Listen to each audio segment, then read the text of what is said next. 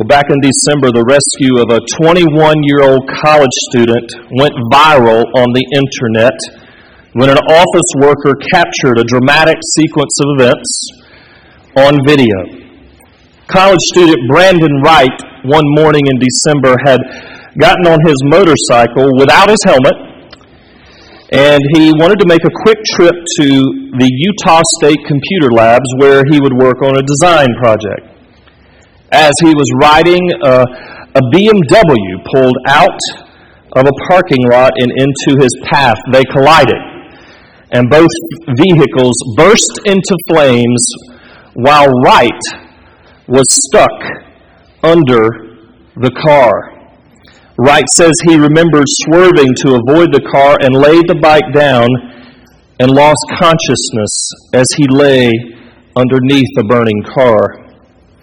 50 yards away, a construction crew was working on a campus project, and all of them suddenly ran over to the accident to help.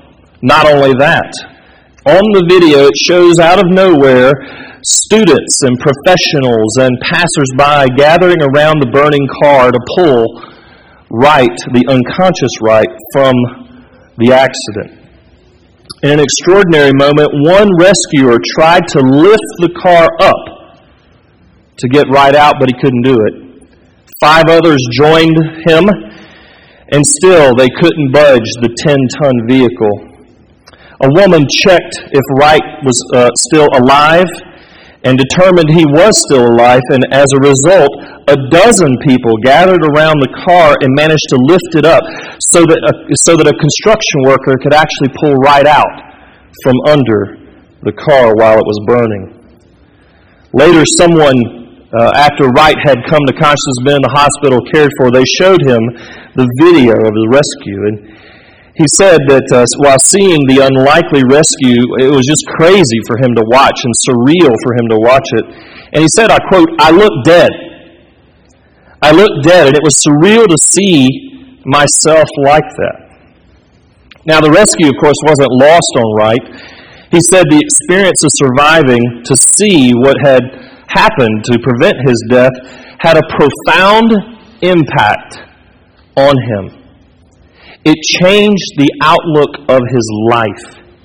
And he said, I quote, "I just like to live every day like it's my last, because I realize that it very well might be my last."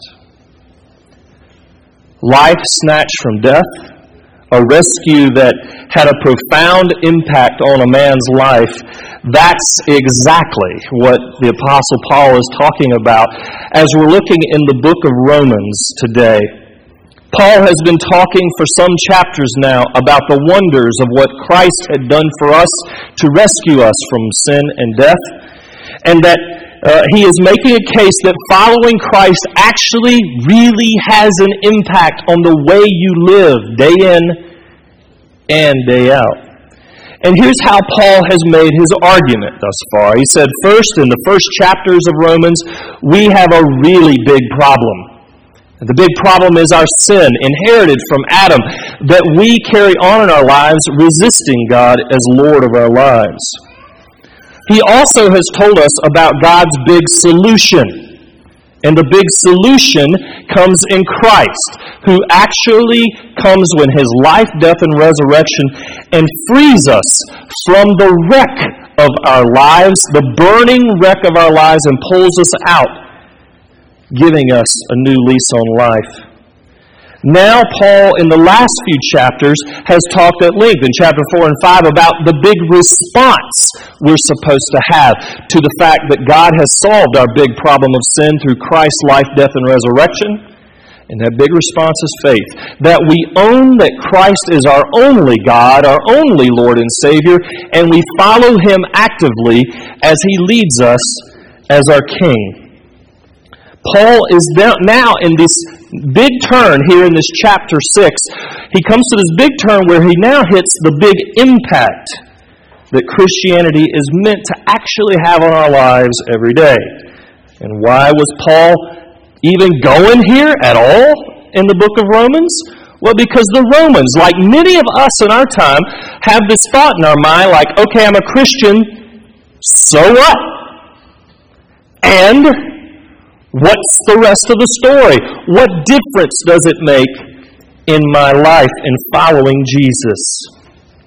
Last week, Paul addressed a huge concept that we're going to revisit today a little bit to talk about how we should understand ourselves and what confidence we can have that indeed our lives have been changed and can be changed in very fundamental ways in the way we live.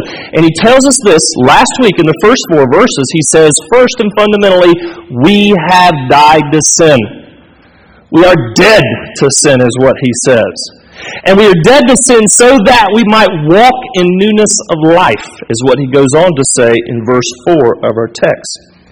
Now, somebody say, okay, we're dead to sin, newness of life, so what? We're still stuck on kind of these abstracts. What's that got to do with living?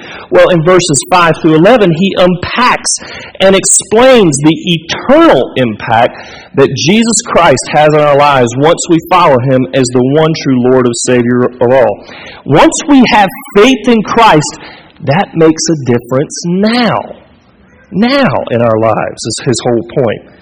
And so, what difference does that make? What does that look like? How does he explain it? Well, look in verse 5 of our text. Paul says, if we have been united with him in a death like his, we shall certainly be united with him in a resurrection like his. Paul is saying 2 huge statements here in this little verse. He's saying, as Christians who have received Christ as our true and only Lord and Savior, we have been united with Christ in his death. And likewise, we have been united with Christ in his resurrection. What's he saying? It's still a little abstract. Well, here's what he's getting at. First, he's saying we are united with Christ. He means that we are in a spiritual union. That is a relational bond, a tightness that connects us to Christ when we trust in him. Just like one spouse trusts another spouse and even feels what a spouse is going through, just like a good friend, a close friend, experiences ups and downs and another close friend tastes those ups and downs with them, just like a teammate says, we're going this way with our team to accomplish this task, so in the same way, another teammate goes in that way. So, we are in this intimate relationship with Christ so that his life becomes our life. His life becomes our life. We walk the same path he walks. You know, this whole chapter is full of all these with verbs and with words. Together with Christ, with Christ, with Christ. All these verbs all allude to our connectedness to Christ in this intimate way. Now, somebody may say, well, now, it says we died with him and will be resurrected with him. Does that mean we will literally die on a cross like him and be resurrected? I mean, we do believe in the literal sense of the text, and we'd say, no. It goes on to say in the text itself that we experience death and resurrection like his, meaning it is a pattern. A pattern we follow in how we live. And here's the pattern.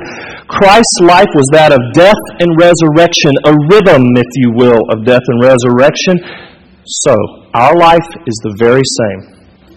Our life following Jesus will be that of death and resurrection, beginning when we first receive Christ as Lord and Savior, and then as a life, really, as it goes on. Furthermore, this Greek word for united with, it's an agricultural word. It's what plants do. They grow with. And like we see the flowers growing together in clumps in our flower beds at home, or we see the trees having leaves growing forth on a limb together, or if you come to my house and see my outstanding yard and the green grass growing together, yeah, that's my yard righteousness coming out. So we grow in Christ's likeness with him. There is a progressive sense to this growth. You grow, you start out with a little bud and it grows to fruition and finally it bears fruit. That's the imagery of this Greek word here. So the question is, what does that mean for us? Well, it means if we want to bear fruit for God as He intends, we must be united with Christ in relationship by faith. But get this, we must also follow Him in the rhythm of death and resurrection. That's the rhythm we're called to. As many good brothers and spiritual Christians in the past have described it, we must follow the road of, another way to say it is humiliation and exaltation. This is our pattern of life as Christians following Jesus. We are humiliated, humbled before the Lord because of our sin. Sometimes we're humbled before the Lord, not so much because of our sin, but suffering. Suffering that comes our way in ways that we didn't expect and it wasn't we didn't cause it. Sometimes that humility comes from just plain old pain in life. Either way, we find ourselves humbled before the Lord. And the result is that God may lift us up in His time, in His salvation, in His unique ways, in our sanctification, in newness of life. In other words, we are humbled in old ways of living and handling life, even in pain, and we are raised up in newness of life, in a new way of living for Him and to Him. Now, this, of course, you need to understand, is very contrary to the way our world wants to live its life. Our world really says this, hey, if you want to live life well, then pursue success through technique. Here's a book, do what I say, and you'll experience success in life. Oh my gosh, you just go to a bookstore and that's all over the place, in every conceivable place you can imagine. And the whole idea behind this technique-driven thing is, if you carry out this technique, you will get a better life. But here's the thing. Martin Luther called this the theology of the crown. And it goes like this: if I just do what God says, if I just do what so-and-so says, I will get success, I'll feel better about myself, I will be in heaven on earth. But the problem with that is this is not the gospel. And it's not the gospel because it's not Jesus' way. Jesus' way is the theology of the cross. The theology of the cross is very different. And it says this: if you want to taste real blessing in life, if you want to experience life itself as God intended, even life in Christ, deny yourself, pick up your cross, and follow Jesus. Die! Isn't that exciting? Now, the ironic thing is we usually go, what? Die? Why would I want to die? What would I do there? Well, you see, what Jesus and God is saying is, in dying, you actually experience life in Christ. Denying yourself, picking up your cross, and following Jesus is all about giving up what's nearest and dearest to you and me, and gaining something far richer and bigger and, yes, eternal than anything we could ever dream of. In other words, it's not about our effort to gain things by performing. It is about humbling ourselves before God. This is Christianity in its deepest form. As Calvin says, with Christ, there is no crown without a cross. You want a crown? You want success? Give up something for Christ. Give up, sometimes we call it your deepest, darkest desire. Paul explains how this life of the cross affects us when we're united with Him in His death and resurrection in verses 6 through 7. Look at verse 6 and 7 here. He says, We know that our old self was crucified with Him in order that the body of sin might be brought to nothing, so that we would no longer be enslaved to sin. Paul tells us over and over again what we can be confident in. In fact, in verse 6, and then jumping down to verse 9, he says, we know. And he's saying this to say, look, when you're struggling with confidence about how you can actually live with Christ today, bank on these truths. Bank on them.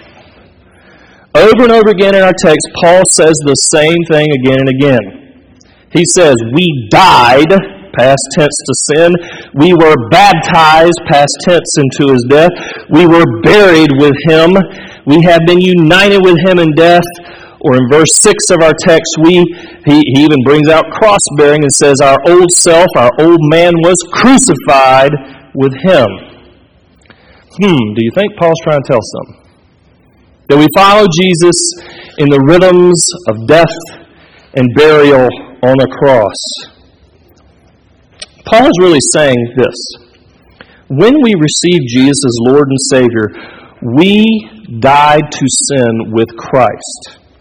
Whereas we once were sinners who were in sin and under sin and couldn't help but sin, now something different has happened so that we have a choice. So that we can follow another master beyond sin. The old self is crucified once and for all. I'm going to ask David Uran to come forward now, and David does know that he's supposed to come up here, so don't worry about that. Now, someone may say, what about the old man who wrestles with sin, and how do I handle the old nature within, and how sin really shows up inside of myself? How do I handle that? Well, David, why don't you lay down on the ground here? And David, you can go face up, bro. You can do that. You don't have to knock yourself out that way. And what I want you to assume is that David is dead. David is spiritually, physically dead, but especially spiritually, all right? I want you to assume he's dead. Now, the way the Bible describes a spiritually dead person is the old man, the old self. That's how the Bible describes him. Now, the whole point of kind of Christianity is how we get to life, right? We're dead in sin and under sin. And a lot of us really struggle to get life even in our Christian walk. So here are some things we can do to help give David life. You ready? Okay, I'm a preacher. I can preach to him. How's that? That'll work. Yeah. David, repent of your sins and believe on the Lord Jesus Christ and you will be saved. Nothing's happening. And why is nothing happening? Because he's dead. How about this? This is inspirational. You go into worship service. Let's all sing, Just As I Am. Just as I am, without one plea, the Lamb of God. You know how it goes. The buses are waiting.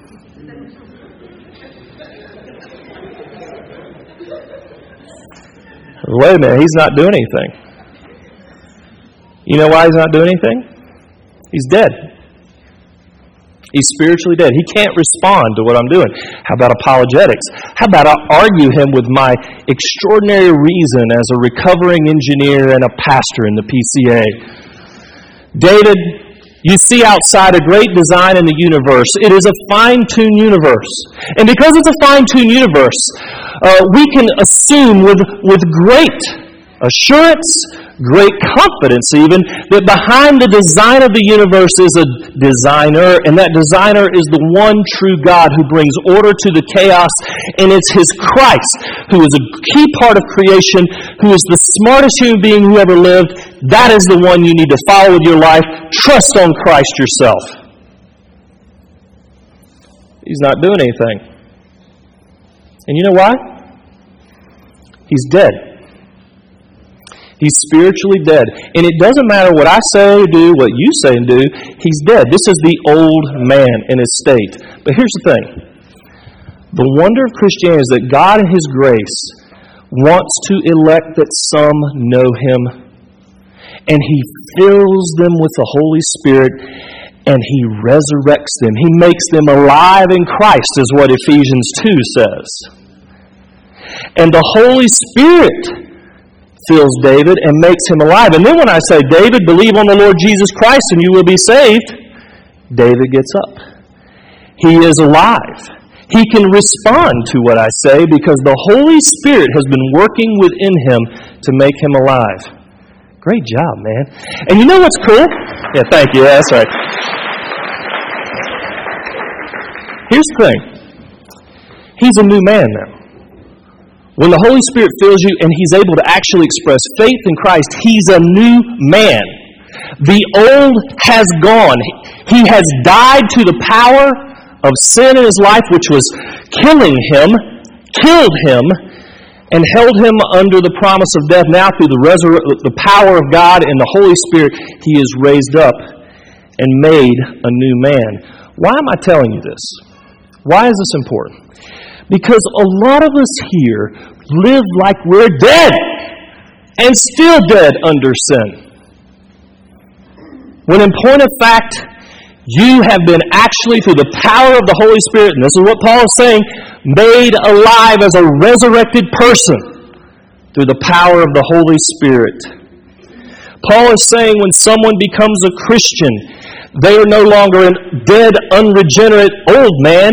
They are a new, regenerate, filled with the Holy Spirit, new person. What does that mean? It means that the body of sin, as Paul says in verse 6, is being brought and subdued by God's grace working in your life every day so that you can say more and more no to the world, no to sin, and most definitely no to Satan, and yes to God. That's what has happened with you. You are a new man if you've trusted in Christ for your salvation. You are, as Paul goes on to say, free to choose God as a regular part of your life. Your old man's dead because you're connected to Christ. You're dead to the power of sin and death once and for all because you're connected to Christ in faith. And whereas sin was once a chummy friend, now it's your enemy who you fight against and you wrestle against. Now, I know what some are saying here as people who've even walked with Jesus for a long time. And you know why I say this? Because this is what I think. Yeah, Dean, that sounds like a little bit of pie in the sky. After all, I still struggle with sin. I have anger moments that flare up. I have the wandering eye of lust that gets to me. I find myself worried and anxious about life, so my sin sometimes feels so powerful it overcomes me. I find it hard to believe I'm dead to it. And here's my response is yes and no. Oh, don't you love that great theological answer? No, you are dead once and for all to sin, but yes, you still struggle with the presence of sin while you're in this body that is laden with sinfulness. And you sometimes battle with the power of sin as it tempts you and Satan hits you in spots that are most tender to your heart. But here's the thing.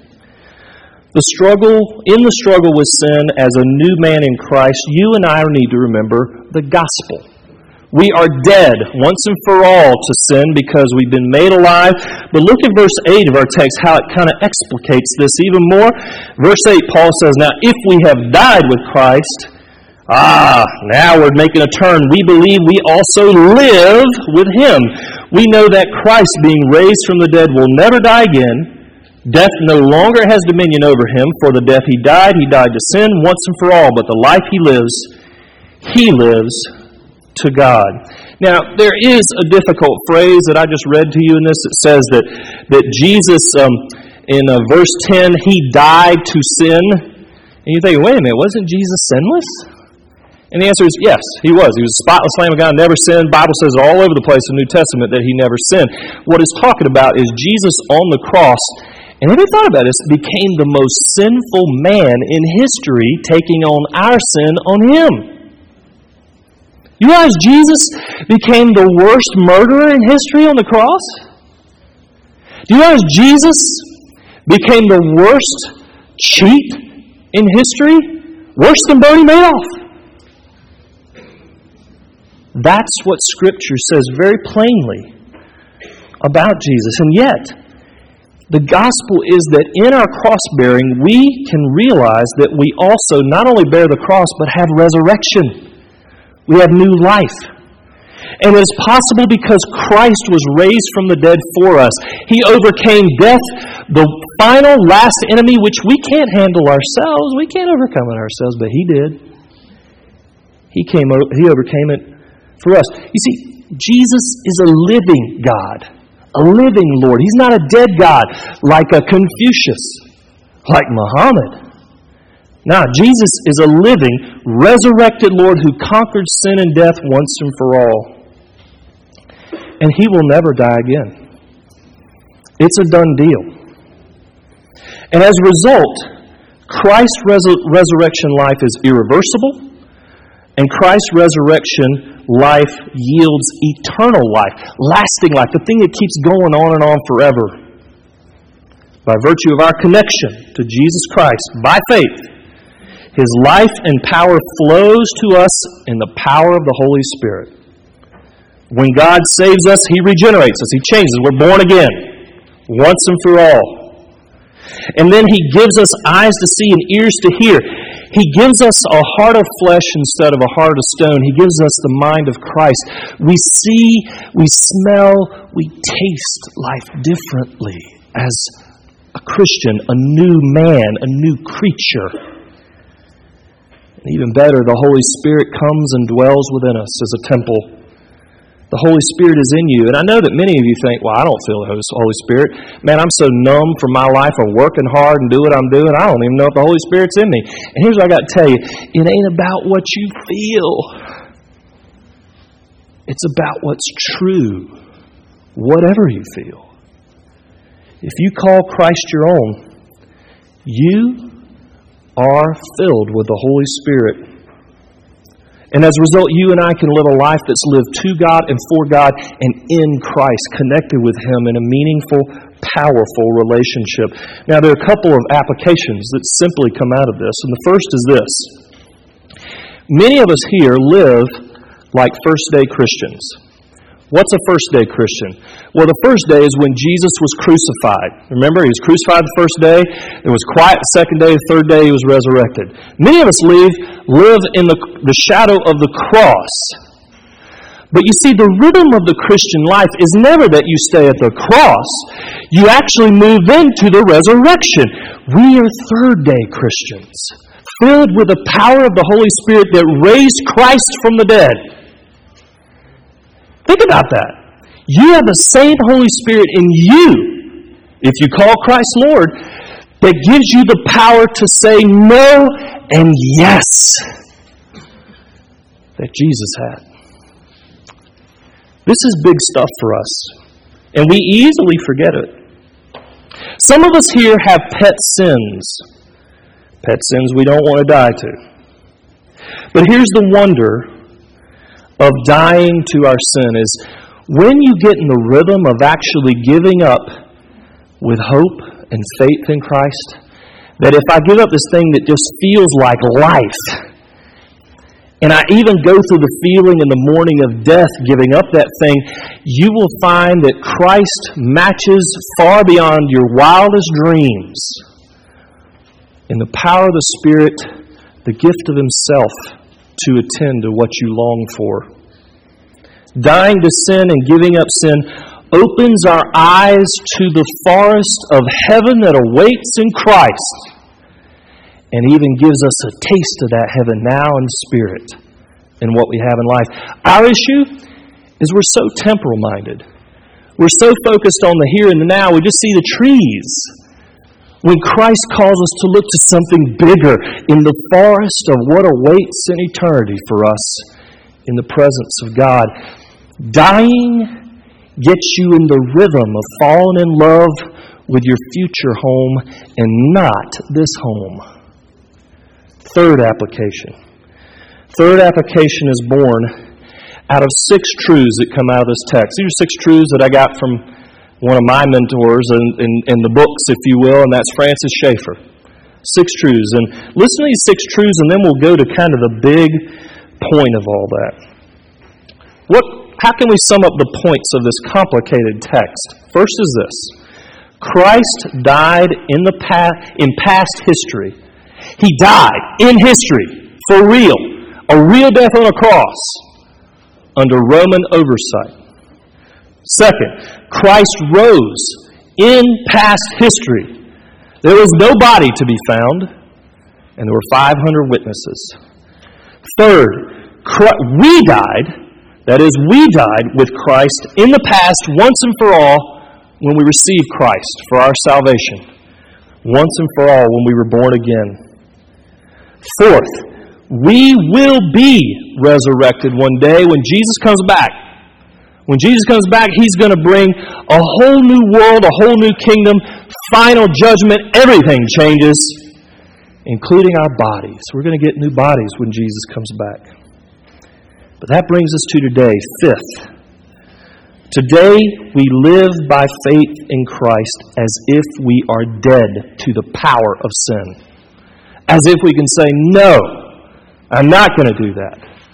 I'm going to follow the way of Christ and what He wants. And finally, sixth, we live by faith as if we've been raised from the dead in the power of the Spirit. Oh, let me conclude these truths. What difference should Christianity make to you in your daily life? Well, look at verse 11 of our text. It says, here's the first major imperative in the book of Romans. It says this, so you also must consider yourselves dead to sin and alive to God in Christ Jesus. How do I sum this up? You are to live your life every day. When you wake up, you think, I'm dead. I already died.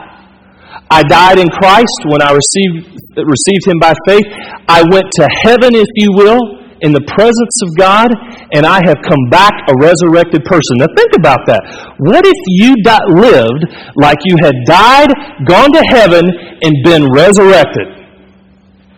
You'd live a very different way, wouldn't you?